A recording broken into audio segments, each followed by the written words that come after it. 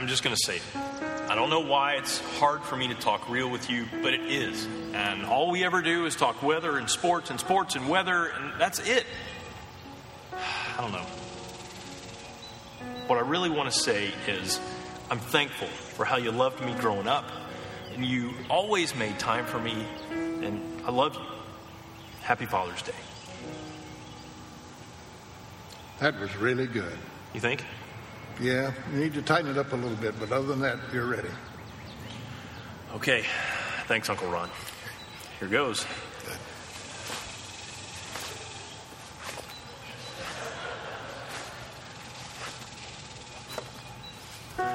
Dad. Son? Looks like the clouds are rolling in. Yeah, hope they don't postpone the game tonight.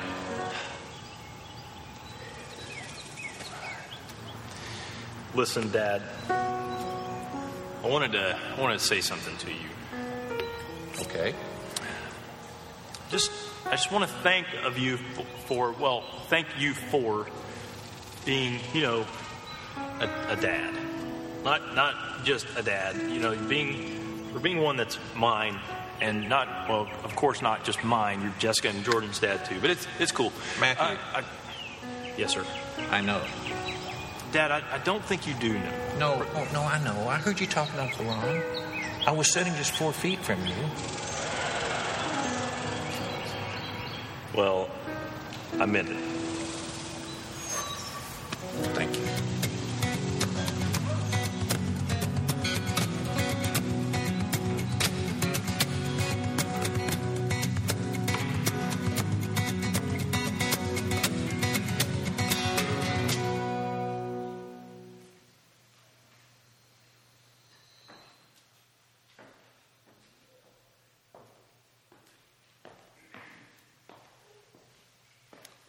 I hope I don't stumble wishing you a good morning here at the Houghton Wesleyan Church, and happy to have you in our service today. Shall we all stand together and for the call to worship and then the responsive prayer that follows?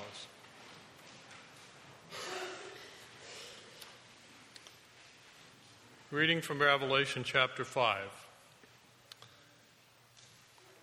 Then I looked and heard the voice of many angels, numbering thousands upon thousands, and 10,000 times 10,000.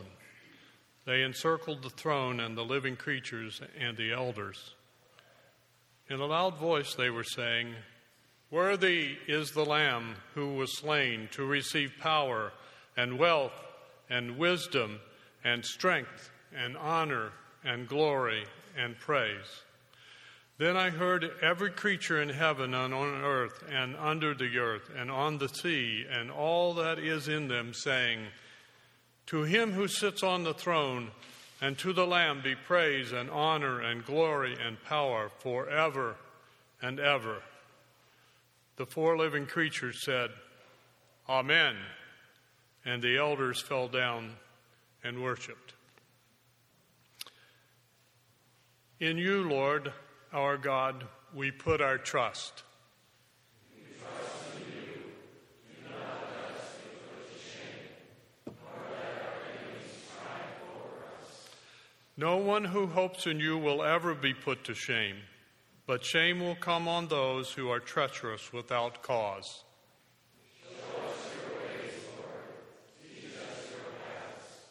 Guide us in your truth and teach us. For you are God, our Savior, and our hope is in you all day long. Remember, Lord, your great mercy and love, for they are from old. Guard our lives and rescue us. Do not let us be put to shame, for we take refuge in you. May integrity and uprightness protect us, because our hope, Lord, is in you.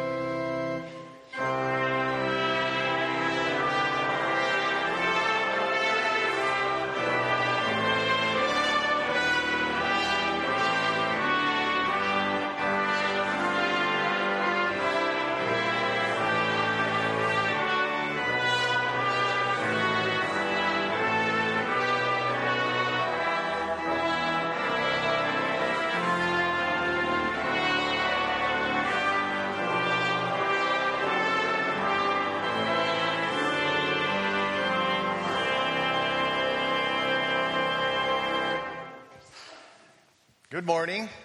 Before you take a seat, we always encourage you to greet one another, but today let's just take a special opportunity and we'll see how intelligent we are. We're going to have you, before you sit down, greet somebody who you think is a father. Hopefully you are right. You'll be corrected, I'm sure. But before you sit down, find some fathers out there, give them a greeting and say Happy Father's Day. And if you're a father and nobody got to you, remain standing so we can be sure to greet you. Have at it.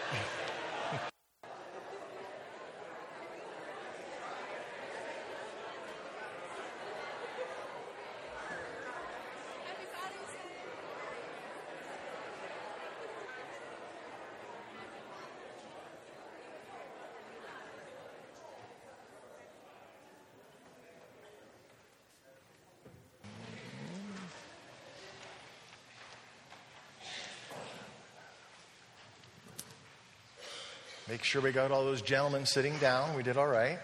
Excellent. There are, obviously, within your bulletin, you can follow the announcements, and we don't want to take a lot of time in going through all those announcements, but a couple just to highlight. Tonight at the Fillmore Central School is the baccalaureate service at 7 p.m., so again, you can give support there if you know some of the seniors that are graduating, and give your support to them if possible. 7 o'clock at the Fillmore Central School in the auditorium, the main auditorium.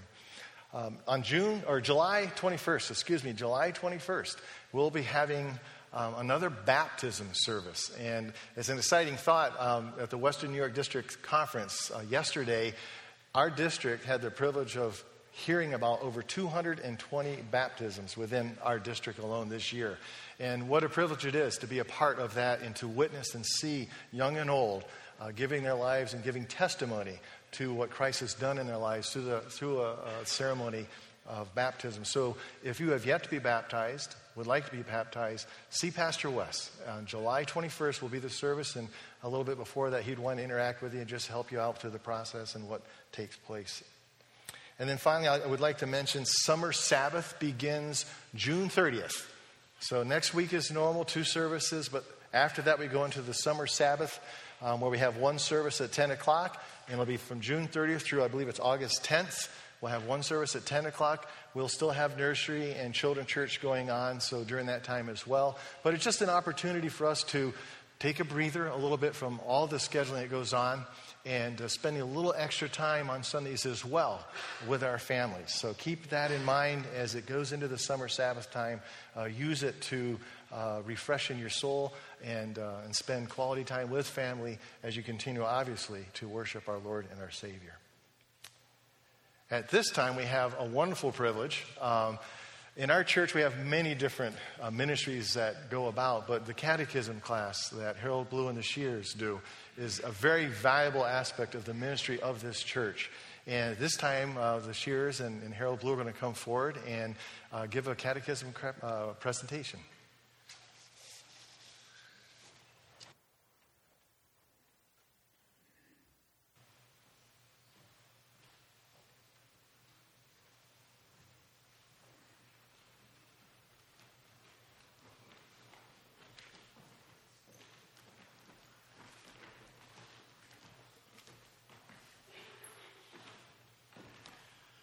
It's been our privilege again this year to teach the catechism class. It's 6th graders. And as I think about that privilege every year, I think about the verse where the Apostle Paul says that the Lord has counted him faithful, putting him into the ministry. And that's the way I feel about the opportunity that we have to teach that class. But as I get older, I'm reminded and realizing more and more that any kind of a project is the work of more than just one person. And so I want to recognize some folks today. First of all, I want to recognize our students. Now, we only have 3 out of our 7 with us today. 2 of them are away with their families for some special things. The Brubakers are in Thailand doing a short-term missions trip there. And then Rachel Duzma, her family is away today as her mom is receiving her second doctorate in Florida today. And so they obviously aren't here. And then two of our students, their grandfather came and told me this morning that they'd had some change in plans, and so they couldn't be here. So our class is kind of decimated this morning. But I thank the Lord for these young people and for the work that they've done over the past year to work on the catechism questions. I want to thank parents and grandparents who have helped these young people study. Some of them, I know, set aside time at home to work on the questions.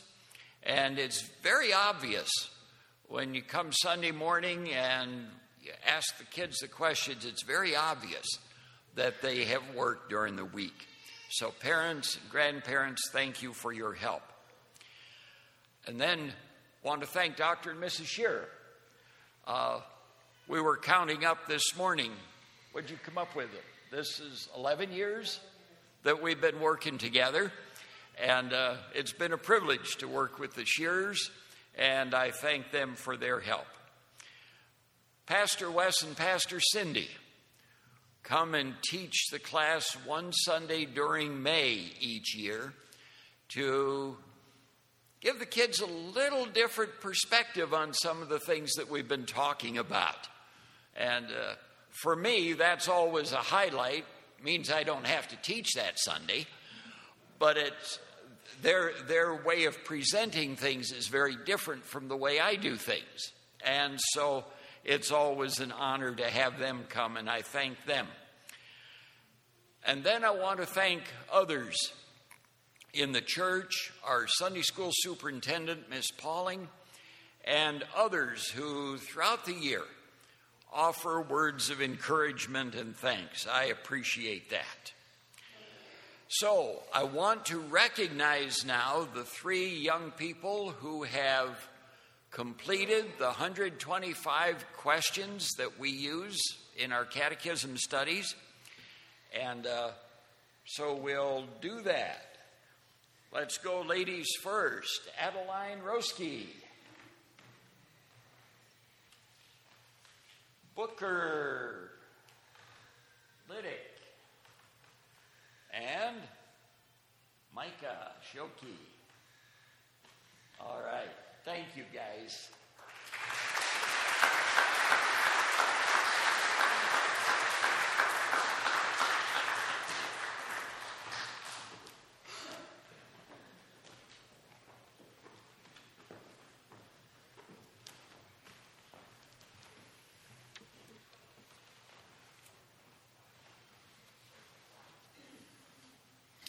Our Old Testament reading this morning is from Psalm 103. Praise the Lord, my soul, all my inmost being, praise his holy name. Praise the Lord, my soul, and forget not all his benefits, who forgives all your sins and heals all your diseases, who redeems your life from the pit and crowns you with love and compassion, who satisfies your desires with good things so that your youth is renewed as the eagles. The Lord works righteousness and justice for all the oppressed. He made known his ways to Moses, his deeds to the people of Israel.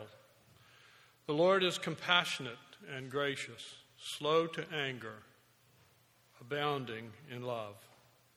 He will not always accuse, nor will he harbor his anger forever. He does not treat us as our sins deserve, or repay us according to our iniquities. For as high as the heavens are above the earth, so great is his love for those who fear him. As far as the east is from the west, so far has he removed our transgressions from us. As a father has compassion on his children, so the Lord has compassion on those who fear him. For he knows how we are formed. He remembers that we are dust. The life of mortals is like grass. They flourish like a flower in the field. The wind blows over it, and it is gone, and its place remembers it no more. But from everlasting to everlasting, the Lord's love is with those who fear him, and his righteousness with the children's children, with those who keep his covenant and remember to obey his precepts. The Lord has established his throne in heaven, and his kingdom rules over all. Praise the Lord, you his angels, you mighty ones who do his bidding, who obey his word. Praise the Lord, all his heavenly host, you his servants who do his will. Praise the Lord, all his works, everywhere in his dominion. Praise the Lord, my soul. This is the word of the Lord. Now will you stand with me as we sing the Gloria Patri while our ushers come for our morning offering?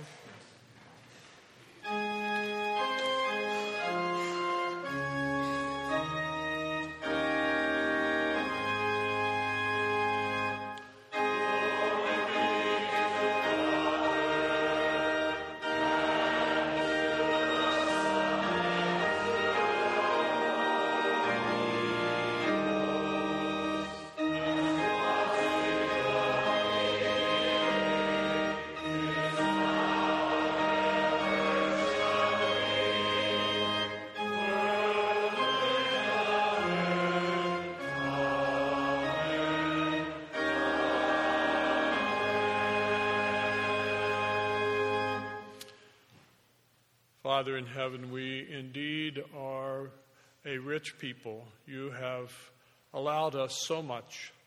So as we give back tithes and offerings to you today, we pray that they might be used for the realizing of your kingdom here on earth. We pray these things in the name of Jesus, our Savior.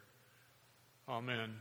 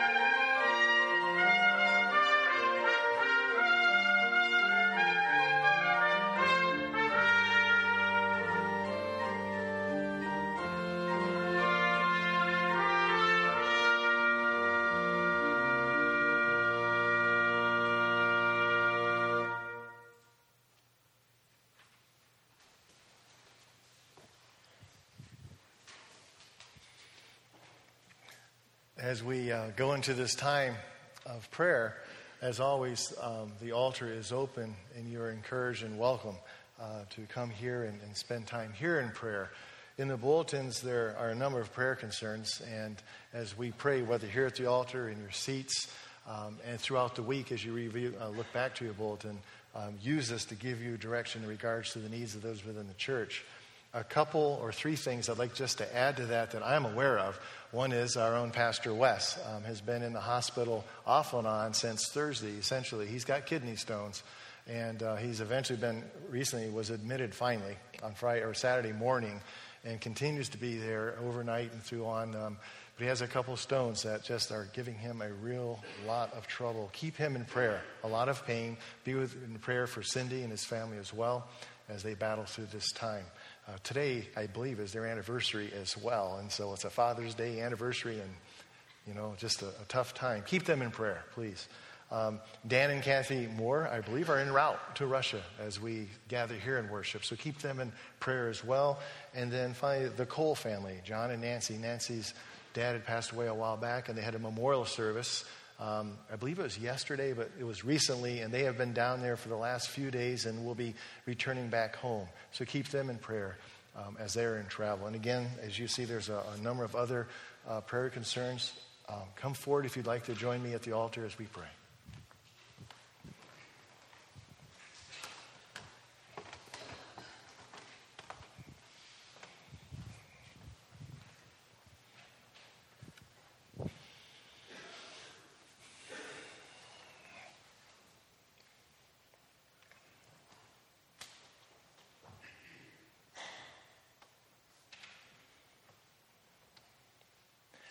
Lord, as we are here today gathered, and we've already spent a few moments reflecting and thanking you for the dads in our lives, and we are grateful for the men who have helped form and shape us in different ways.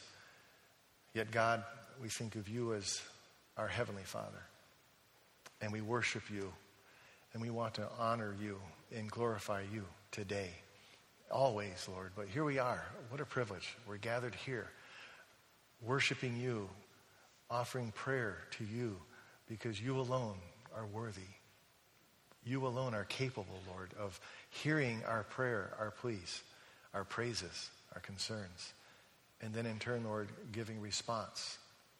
And so, Lord, we thank you. Thank you for being our Father.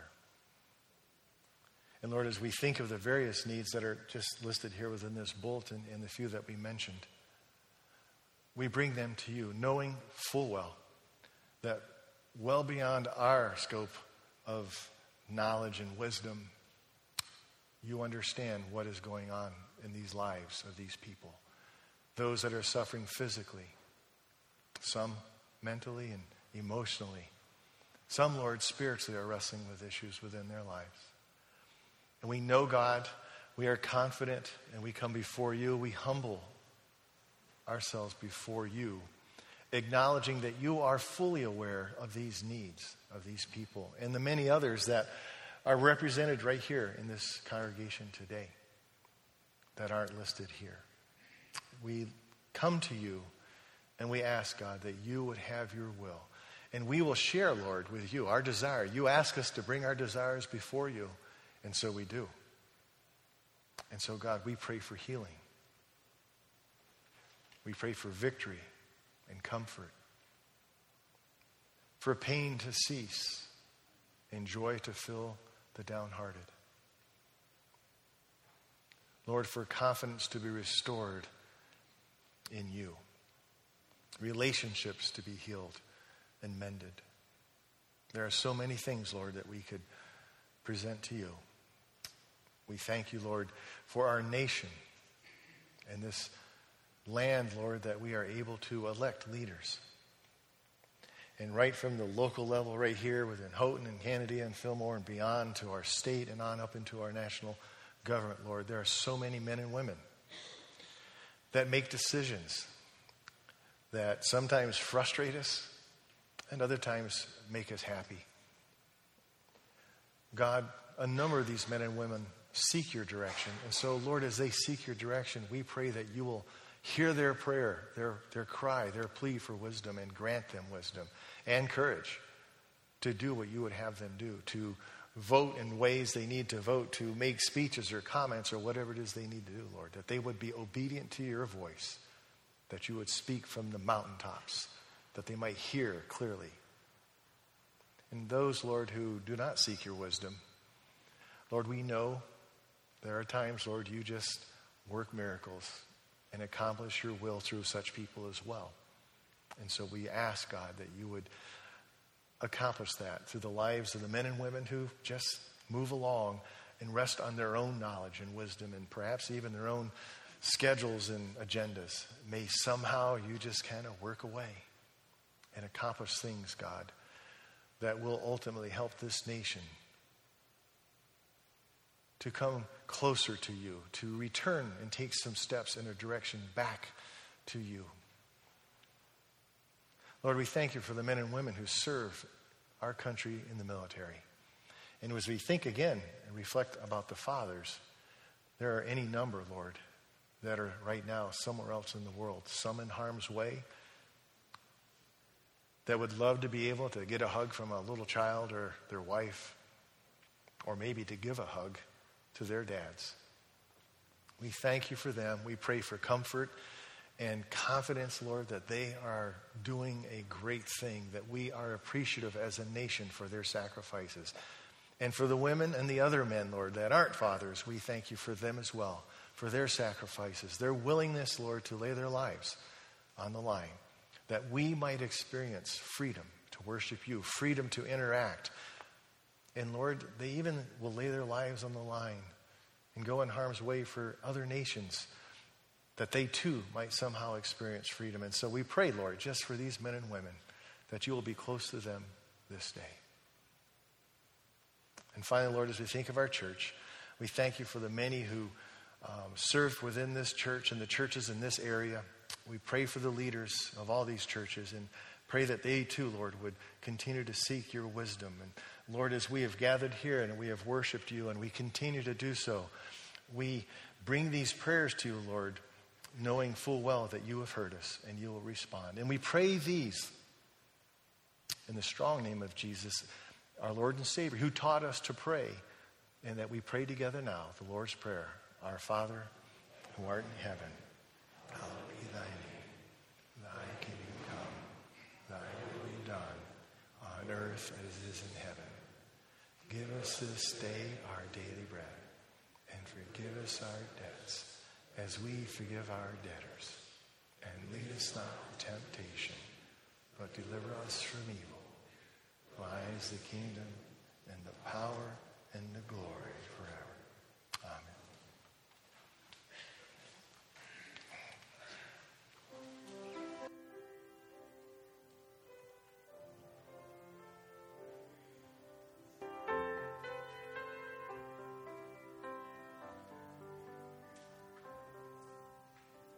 Under his wings I am safely abiding, though the night deepens and tempests are wild.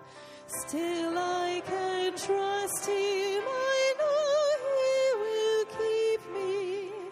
He has redeemed me, and I am his child. Under his wings, who from his love can sever? Under his wings, my soul shall abide, safely abide forever. Under his wings, what a refuge in sorrow, how the heart yearningly turns to his rest. Often when earth has no balm for my healing, there I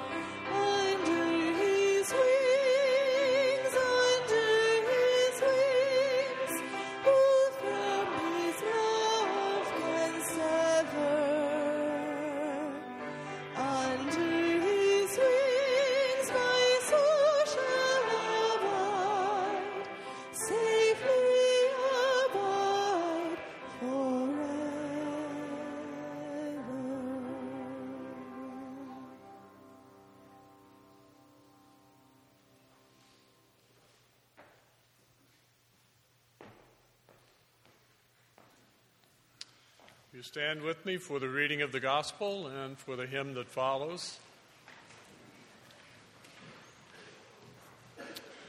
Reading from the Gospel of Luke, chapter 12.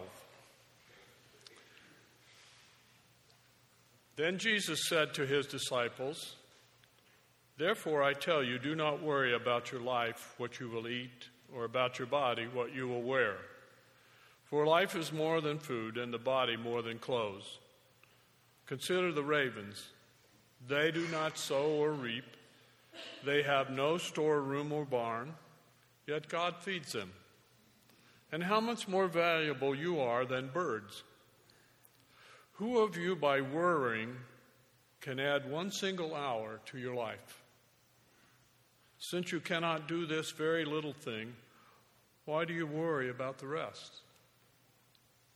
Consider how the wildflowers grow. They do not labor or spin. Yet I tell you, not even Solomon in all his splendor was dressed like one of these. If that is how God clothes the grass of the field, which is here today, and tomorrow is thrown into the fire, how much more will he clothe you, you of little faith? And do not set your heart on what you will eat or drink. Do not worry about it, for the pagan world runs after all such things, and your Father knows that you need them. But seek his kingdom, and these things will be given to you as well." This is the word of the Lord.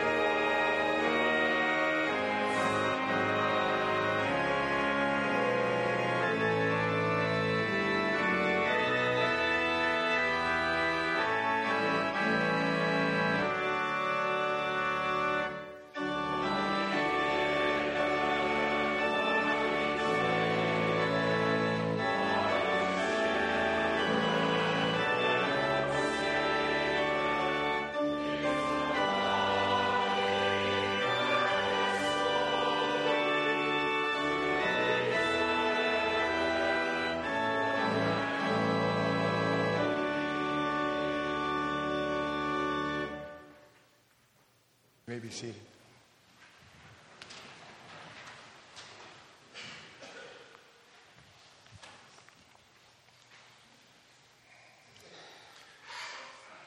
Bob, just as he left from up here, reached up and he shook my hand and he said, "The Lord be with you." And I said, and with you too.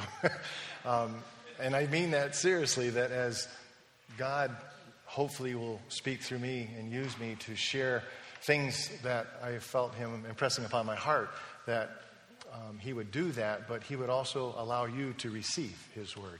So let's pray towards that end. Lord, we ask that you will use me in whatever capacity and ways that you choose at this time. And I ask that those who are listening would hear your words, that they would understand clearly what it is that you would want to accomplish in their lives today. In Jesus' name we pray. Amen. In the scripture readings, yesterday I had the privilege of being at the district conference, and there were any number of different pastors and people sharing. And that's what it's interesting seeing when you get into a district conference, you got all these pastors gathered together, and they all have great things on their hearts to share. And it was really a neat experience. It can go on and on at times, but yesterday it was it served well its purposes. As although there was a lot of business discussion going on, there was an awful lot of great godly challenges and praises and requests going before us as well.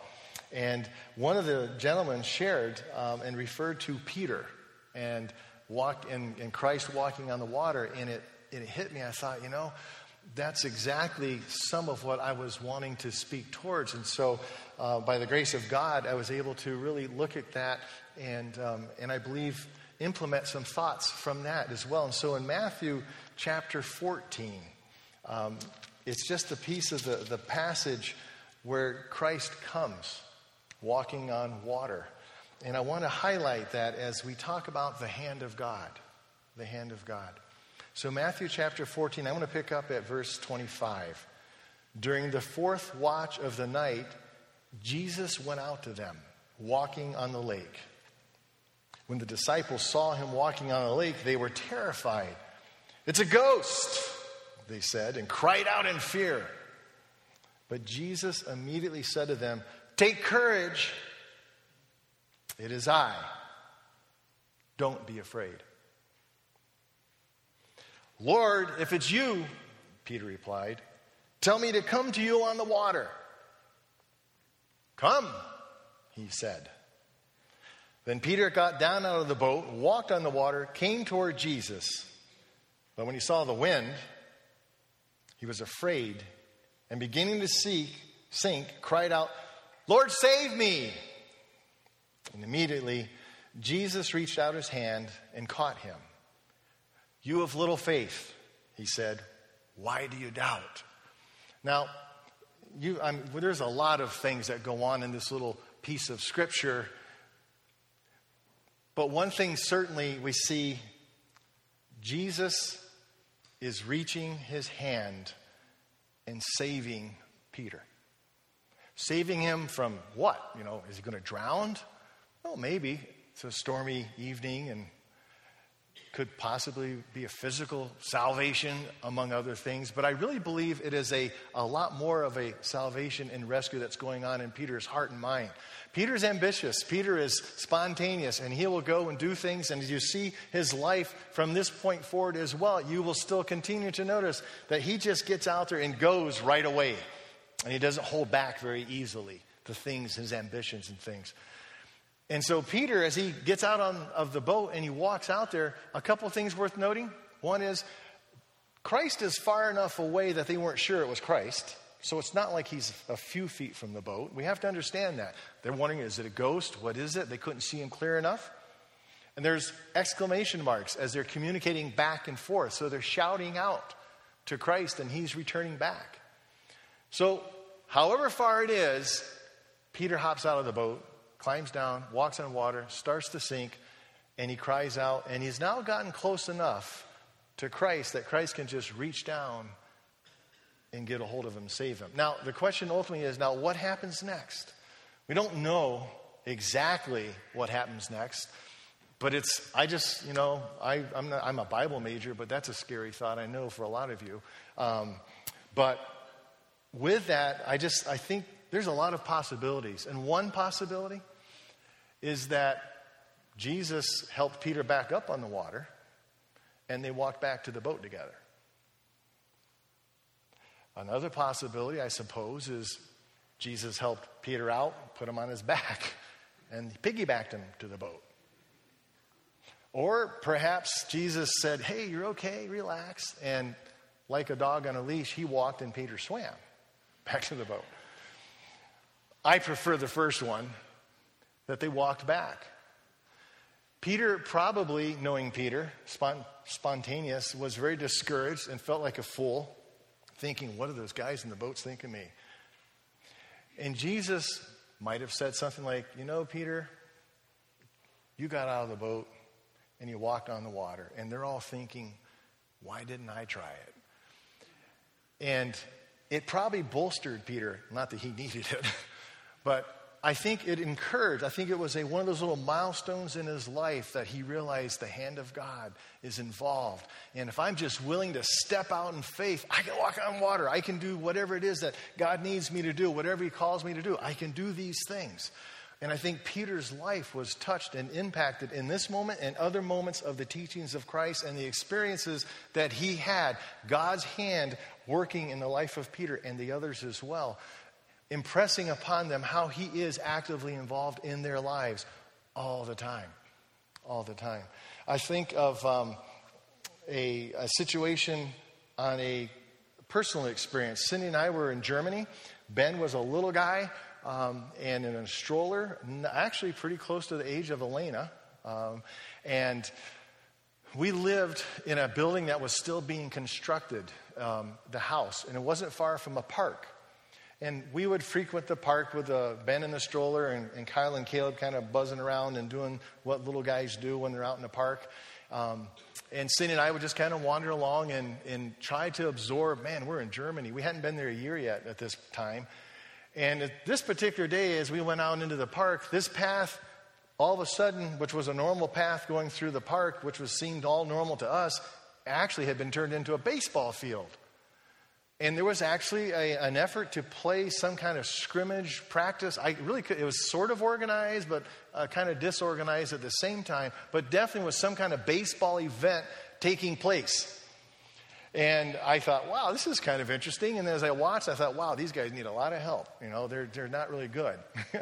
And eventually, as we kind of walked, our kids got up on these merry-go-rounds and things that you climb up on, you fall off and break an arm and a leg and things like that. They were having a good time, Kyle and Caleb and Ben and stuff. And I was just kind of watching, and Cindy and I were kind of paying attention. All of a sudden, a ball came bounding along out in our direction. So I kind of walked over, picked up the ball, and I just threw it back, you know. Just picked it up and I threw it back. Now, again, it was a ways, quite a long throw, but I just chucked it back into the field. I don't think the ball even got to where I intended it to go before one of those people sprinted like crazy right at me. And I thought, what did I do? It wasn't a game going on. I didn't interrupt a game. It was certainly a practice. I didn't ruin anything. And this guy came up to me and he said, "You're an American. You play baseball." Well, yeah, I'm an American. I used to play baseball. And he goes, no, you can help us. We are in such help. And this guy was an American himself, born, his dad was German, his mom was an American, but he was born and raised right in Germany. He was about 18 or 19 years old, Todd Covell. He had a dream to develop a great baseball franchise. And here this young guy, 18 or 19 years old, had a dream. And that was his dream out there. And I thought, ooh, what a dream. And so I thought, you know what, we're busy. Cindy and I are really busy. And I went back and I said, well, we'll talk about it. And Cindy and I talked about it. And Cindy, much more supportive on the idea than I was, felt, you know what, God gifted you as an athlete. Why don't you go help these guys? They could use the help and we'll just see where it goes. And I was already involved with a professional soccer franchise on the other side of town. And, of course, then there's the normal mission work that you're doing, and you're working with church planning and teaching and children's clubs and all that all going on in German. And I thought, how is this going to work? But at least the baseball program was kind of in English. They all spoke English. They wanted the English terms and all that kind of stuff. All right, we'll give it a whirl, and we'll kind of look at it, and we'll experiment with it. And so for a while, they let me play on their reserve team. As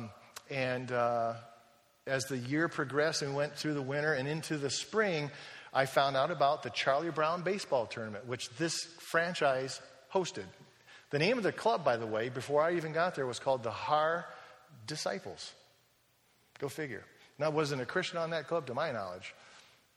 Har Disciples. which was interesting to us. We kind of thought kind of funny about that.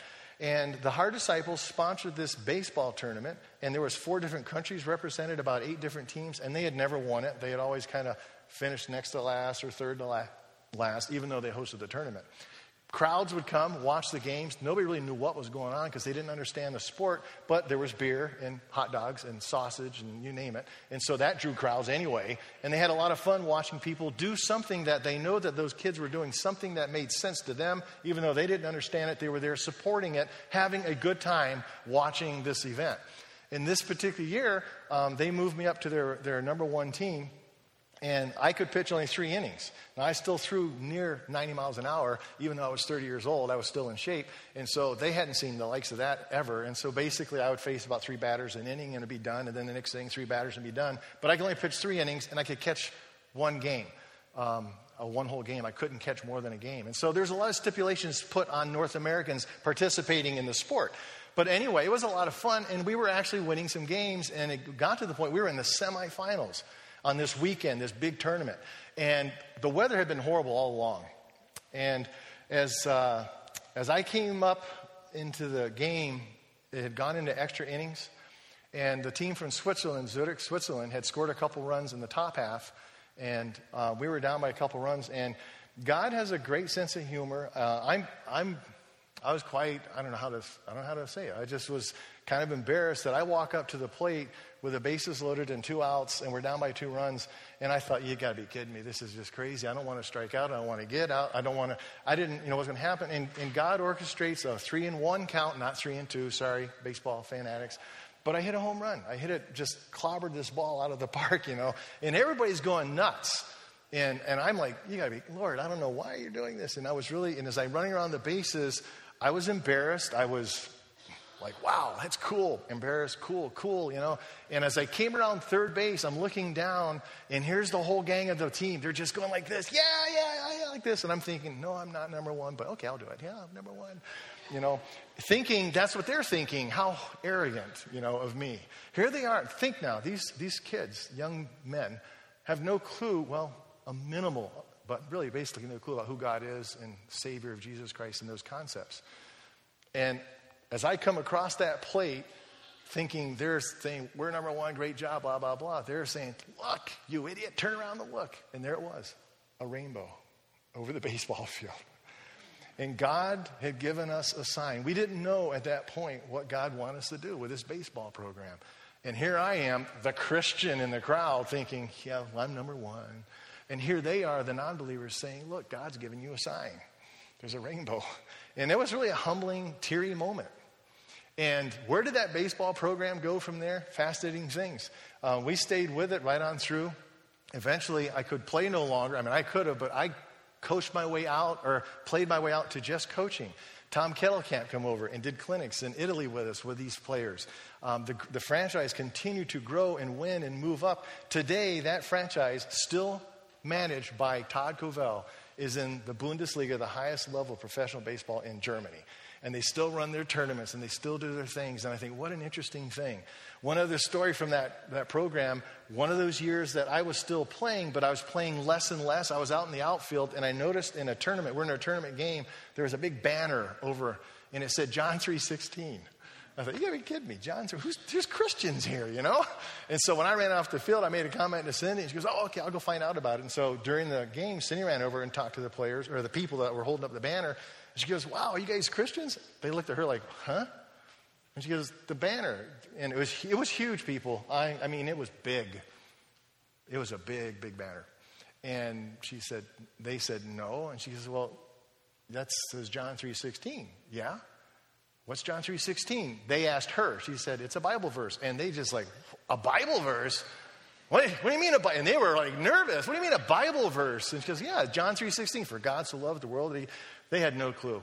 And she said, well, why are you holding up? She goes, well, we see it all the time on the TV and the sporting events, John 3:16. and essentially, when push came to shove, a little bit of what they kind of thought was just a tradition that some kid named John was lost. Mom held up gate 3:16's our seat kind of thing. They didn't know at all. No, that's the environment that God brought us into with this baseball team. But she got to share the love of God with those people. Our baseball team was curious about the John 3:16. We won the game. We're at a Gasthof afterwards, celebrating our victory, and I got to share with them John 3:16. Not that they hadn't heard it at different times, but they heard it in a totally different way. And God just gave us cool opportunities. God used his hand in mighty ways just to manipulate, move, teach, show, whatever he needed to do to accomplish what he wanted to accomplish. We did an Easter service. We were talking about this yesterday in the van on the way back from the district conference.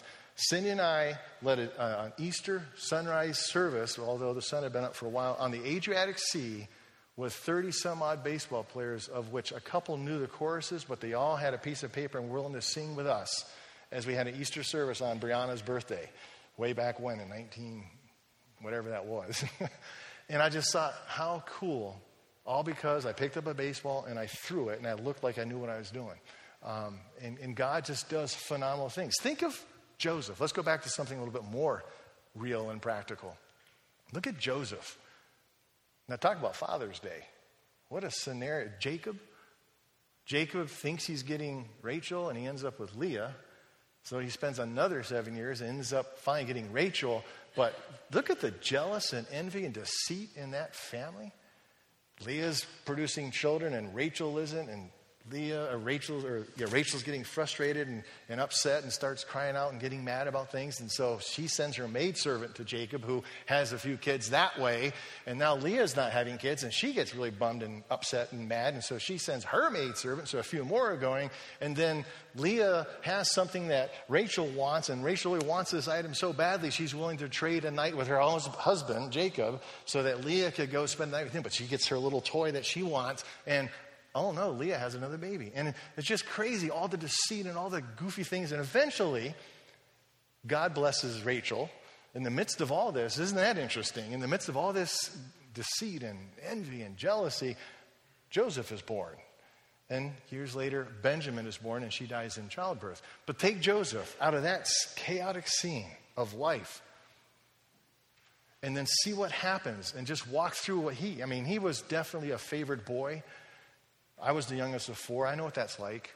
And I know how older brothers can get a little envious at times because Dad didn't hit Kevin as much as he hit the rest of us, or whatever it is that they thought was the truth, which they're far from the truth. I was treated just like the rest of them, I think. But Joseph was obviously spoiled in their minds, and to the point that they hated him. And they wanted to kill him. Well, they didn't kill him, but they sent him off. They traded him off to slavery. Thought, Joseph is gone. Well, tell Dad he got eaten up by a bunch of animals, but he's gone. Life can be normal. We don't have to listen to him about dreams and all this other chaos. And yet, God continues, and I won't take forever on this, but God continues to do phenomenal things in the life of Joseph. He goes as a sold into slavery, ends up becoming such a great slave that he becomes a servant and the headmaster servant to the house of Potiphar. Well, now in that process, rises up to another great position, and yet Potiphar's wife is kind of like, this guy's pretty cool, and is thinking some pretty evil thoughts, like adulterous thoughts. And Joseph will have nothing to do with it. She gets really bugged and mad about it, lies that he raped her, and he gets thrown in prison because Potiphar can't believe Joseph would do it, but he can't. He's got a wife, and he can't argue with that, so he sends Joseph off to prison. In prison, I don't know what they call this guy, but he rises up as a prisoner to the point that he's a favored prisoner. And he is a servant and helps out the jailer with all the other prisoners.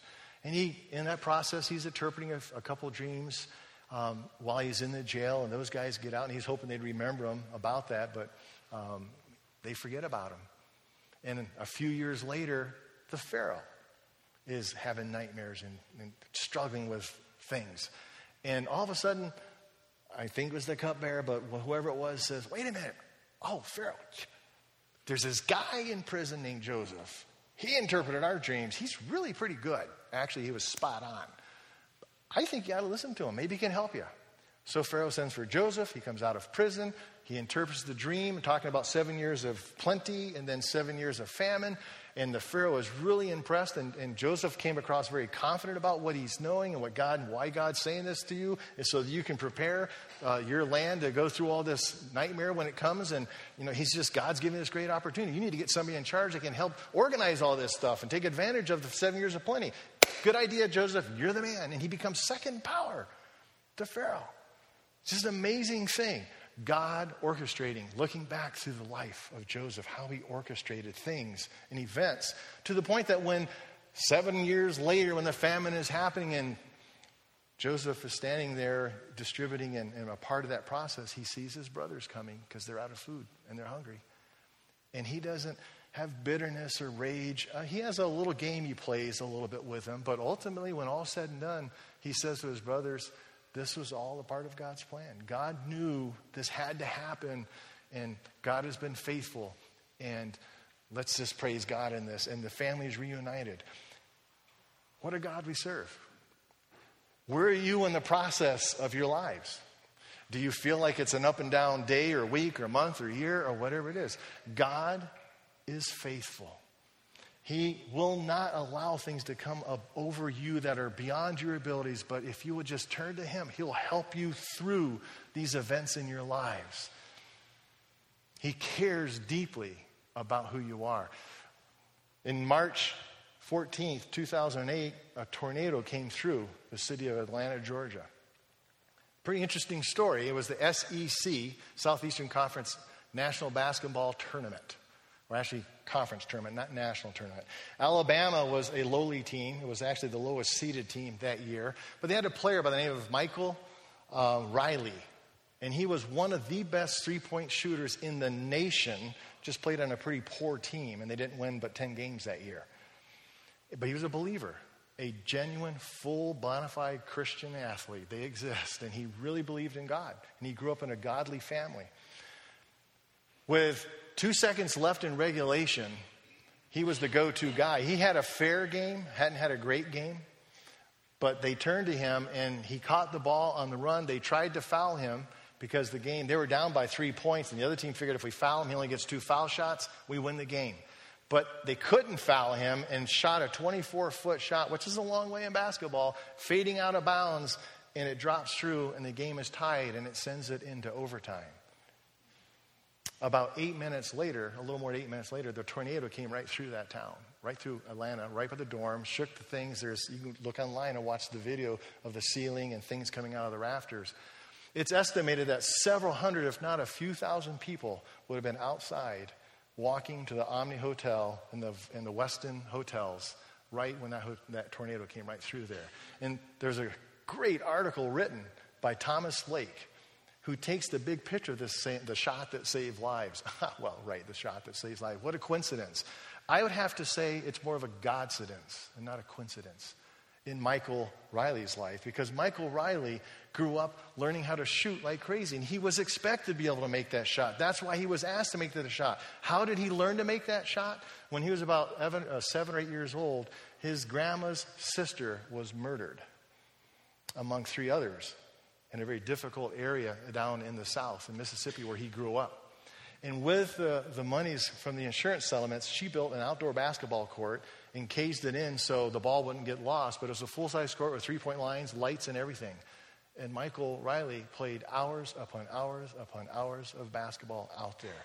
And he could shoot crazy. He couldn't play defense. He couldn't do anything else. And he didn't even make his varsity team until he was a senior in high school. But he kept at it because he loved the sport.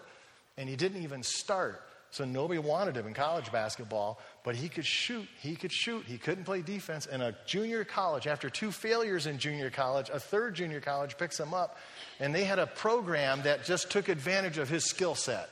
And he went on to become one of the nation's leading scorers at that junior college, to the point that Alabama decides we need this guy in our team. When he graduated from junior college, he goes to Alabama, which then leads them into the scenario which they get into the game against Mississippi State, where he shoots the final shot to put it into overtime to keep people inside the dome. God orchestrates things in ways we'll never know. We just don't know how things will come out. But we do know this: God is faithful, and he is real.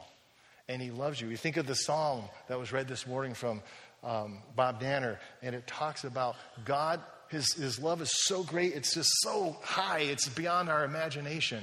And he doesn't want to punish us for our iniquities and our sins. His love is so intense. And as far as the east is from the west, he separates us from our sin. We just need to understand that he loves us and his passion. He wants us to enjoy life to the fullest. Jesus said that in John 10:10. I came that you may have life and live it to the fullest. Seek ye first the kingdom of God and his righteousness and all these other things that the pagans are hungering after, whether you have enough food or clothing or all those things. I know you need those, Kevin. I know you need those. So I'll take care of that for you. Just seek me in my righteousness.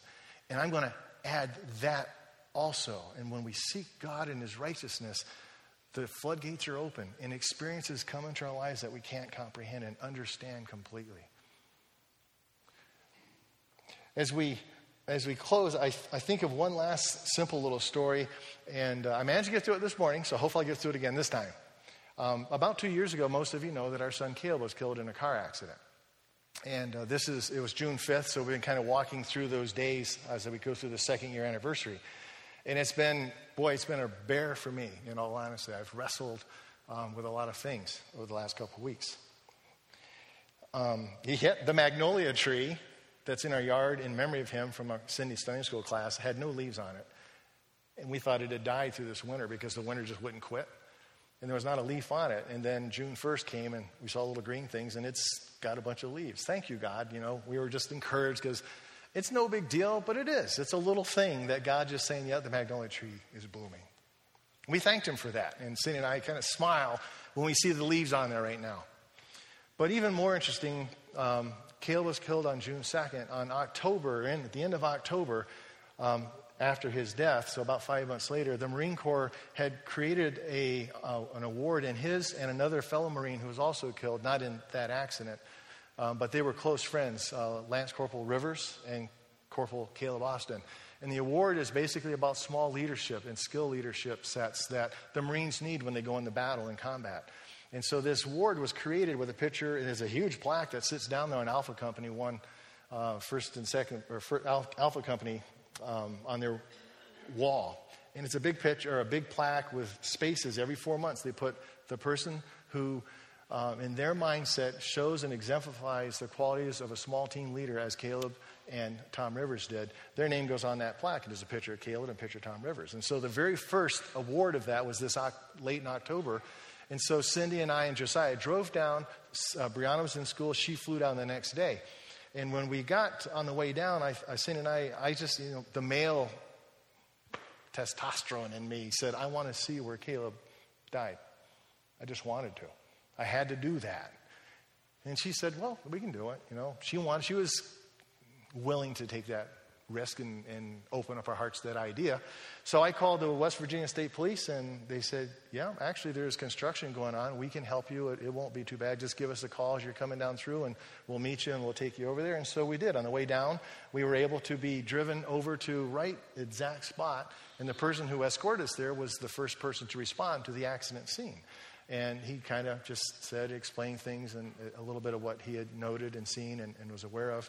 And we did the thing that I guess the parents would do, where we were kind of just rummaging around the debris in the area, rocks and different items, and wondering, did this belong to Caleb and Lindsay's car? I don't know. And, and cried and prayed, and eventually after 10 or 15 minutes said thank you, and we drove back up, turned back around, and came and went to North Carolina.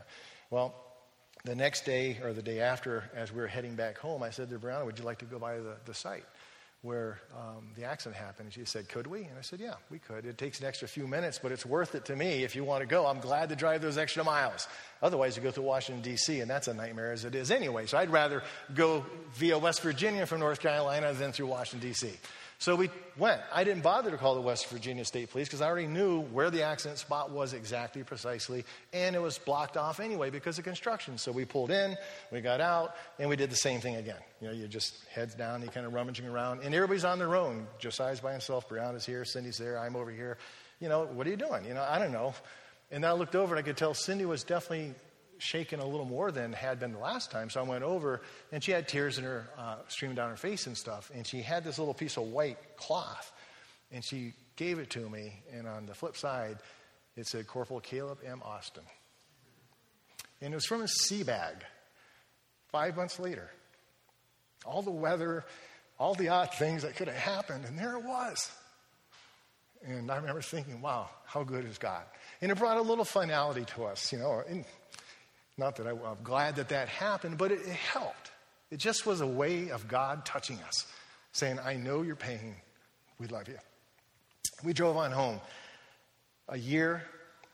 So about June of that next year, so on the anniversary roughly of his death, we had to go down to West Virginia again for court issues that deal with the final closure of the settlements, etc.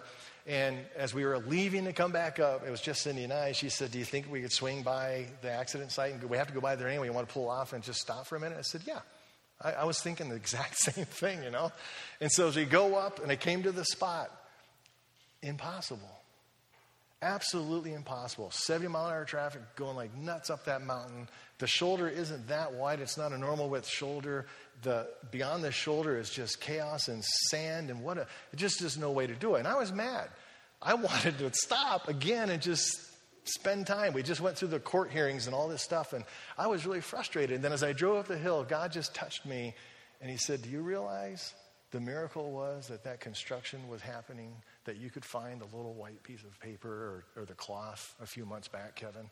And it just dawned on me how good God is. God knows the things that we need in our lives, the little things, the big things, or whatever they are. He cares. Cast your burden on Jesus, for he cares for you. Trust him with your heart. Allow him to just flow freely. And there are difficult days and there are wonderful days that you'll experience. But in all your ways, acknowledge him. Let him know that you appreciate the love of God the Father in your lives. Let's pray. Lord, I thank you for those truths, that you genuinely care about our lives. And you know what we're going through all the time. And yeah, we go through some pretty dark times. And yet, you're there with us. Never will you leave us. Never do you forsake us. So give us the courage, God, to look up and see you and reach out to you like Peter did in the water. And let us grab a hold of your hand, the hand of God, and lift us out of the mire and to allow us to enjoy life and move on to the fullest. In Jesus' name, amen.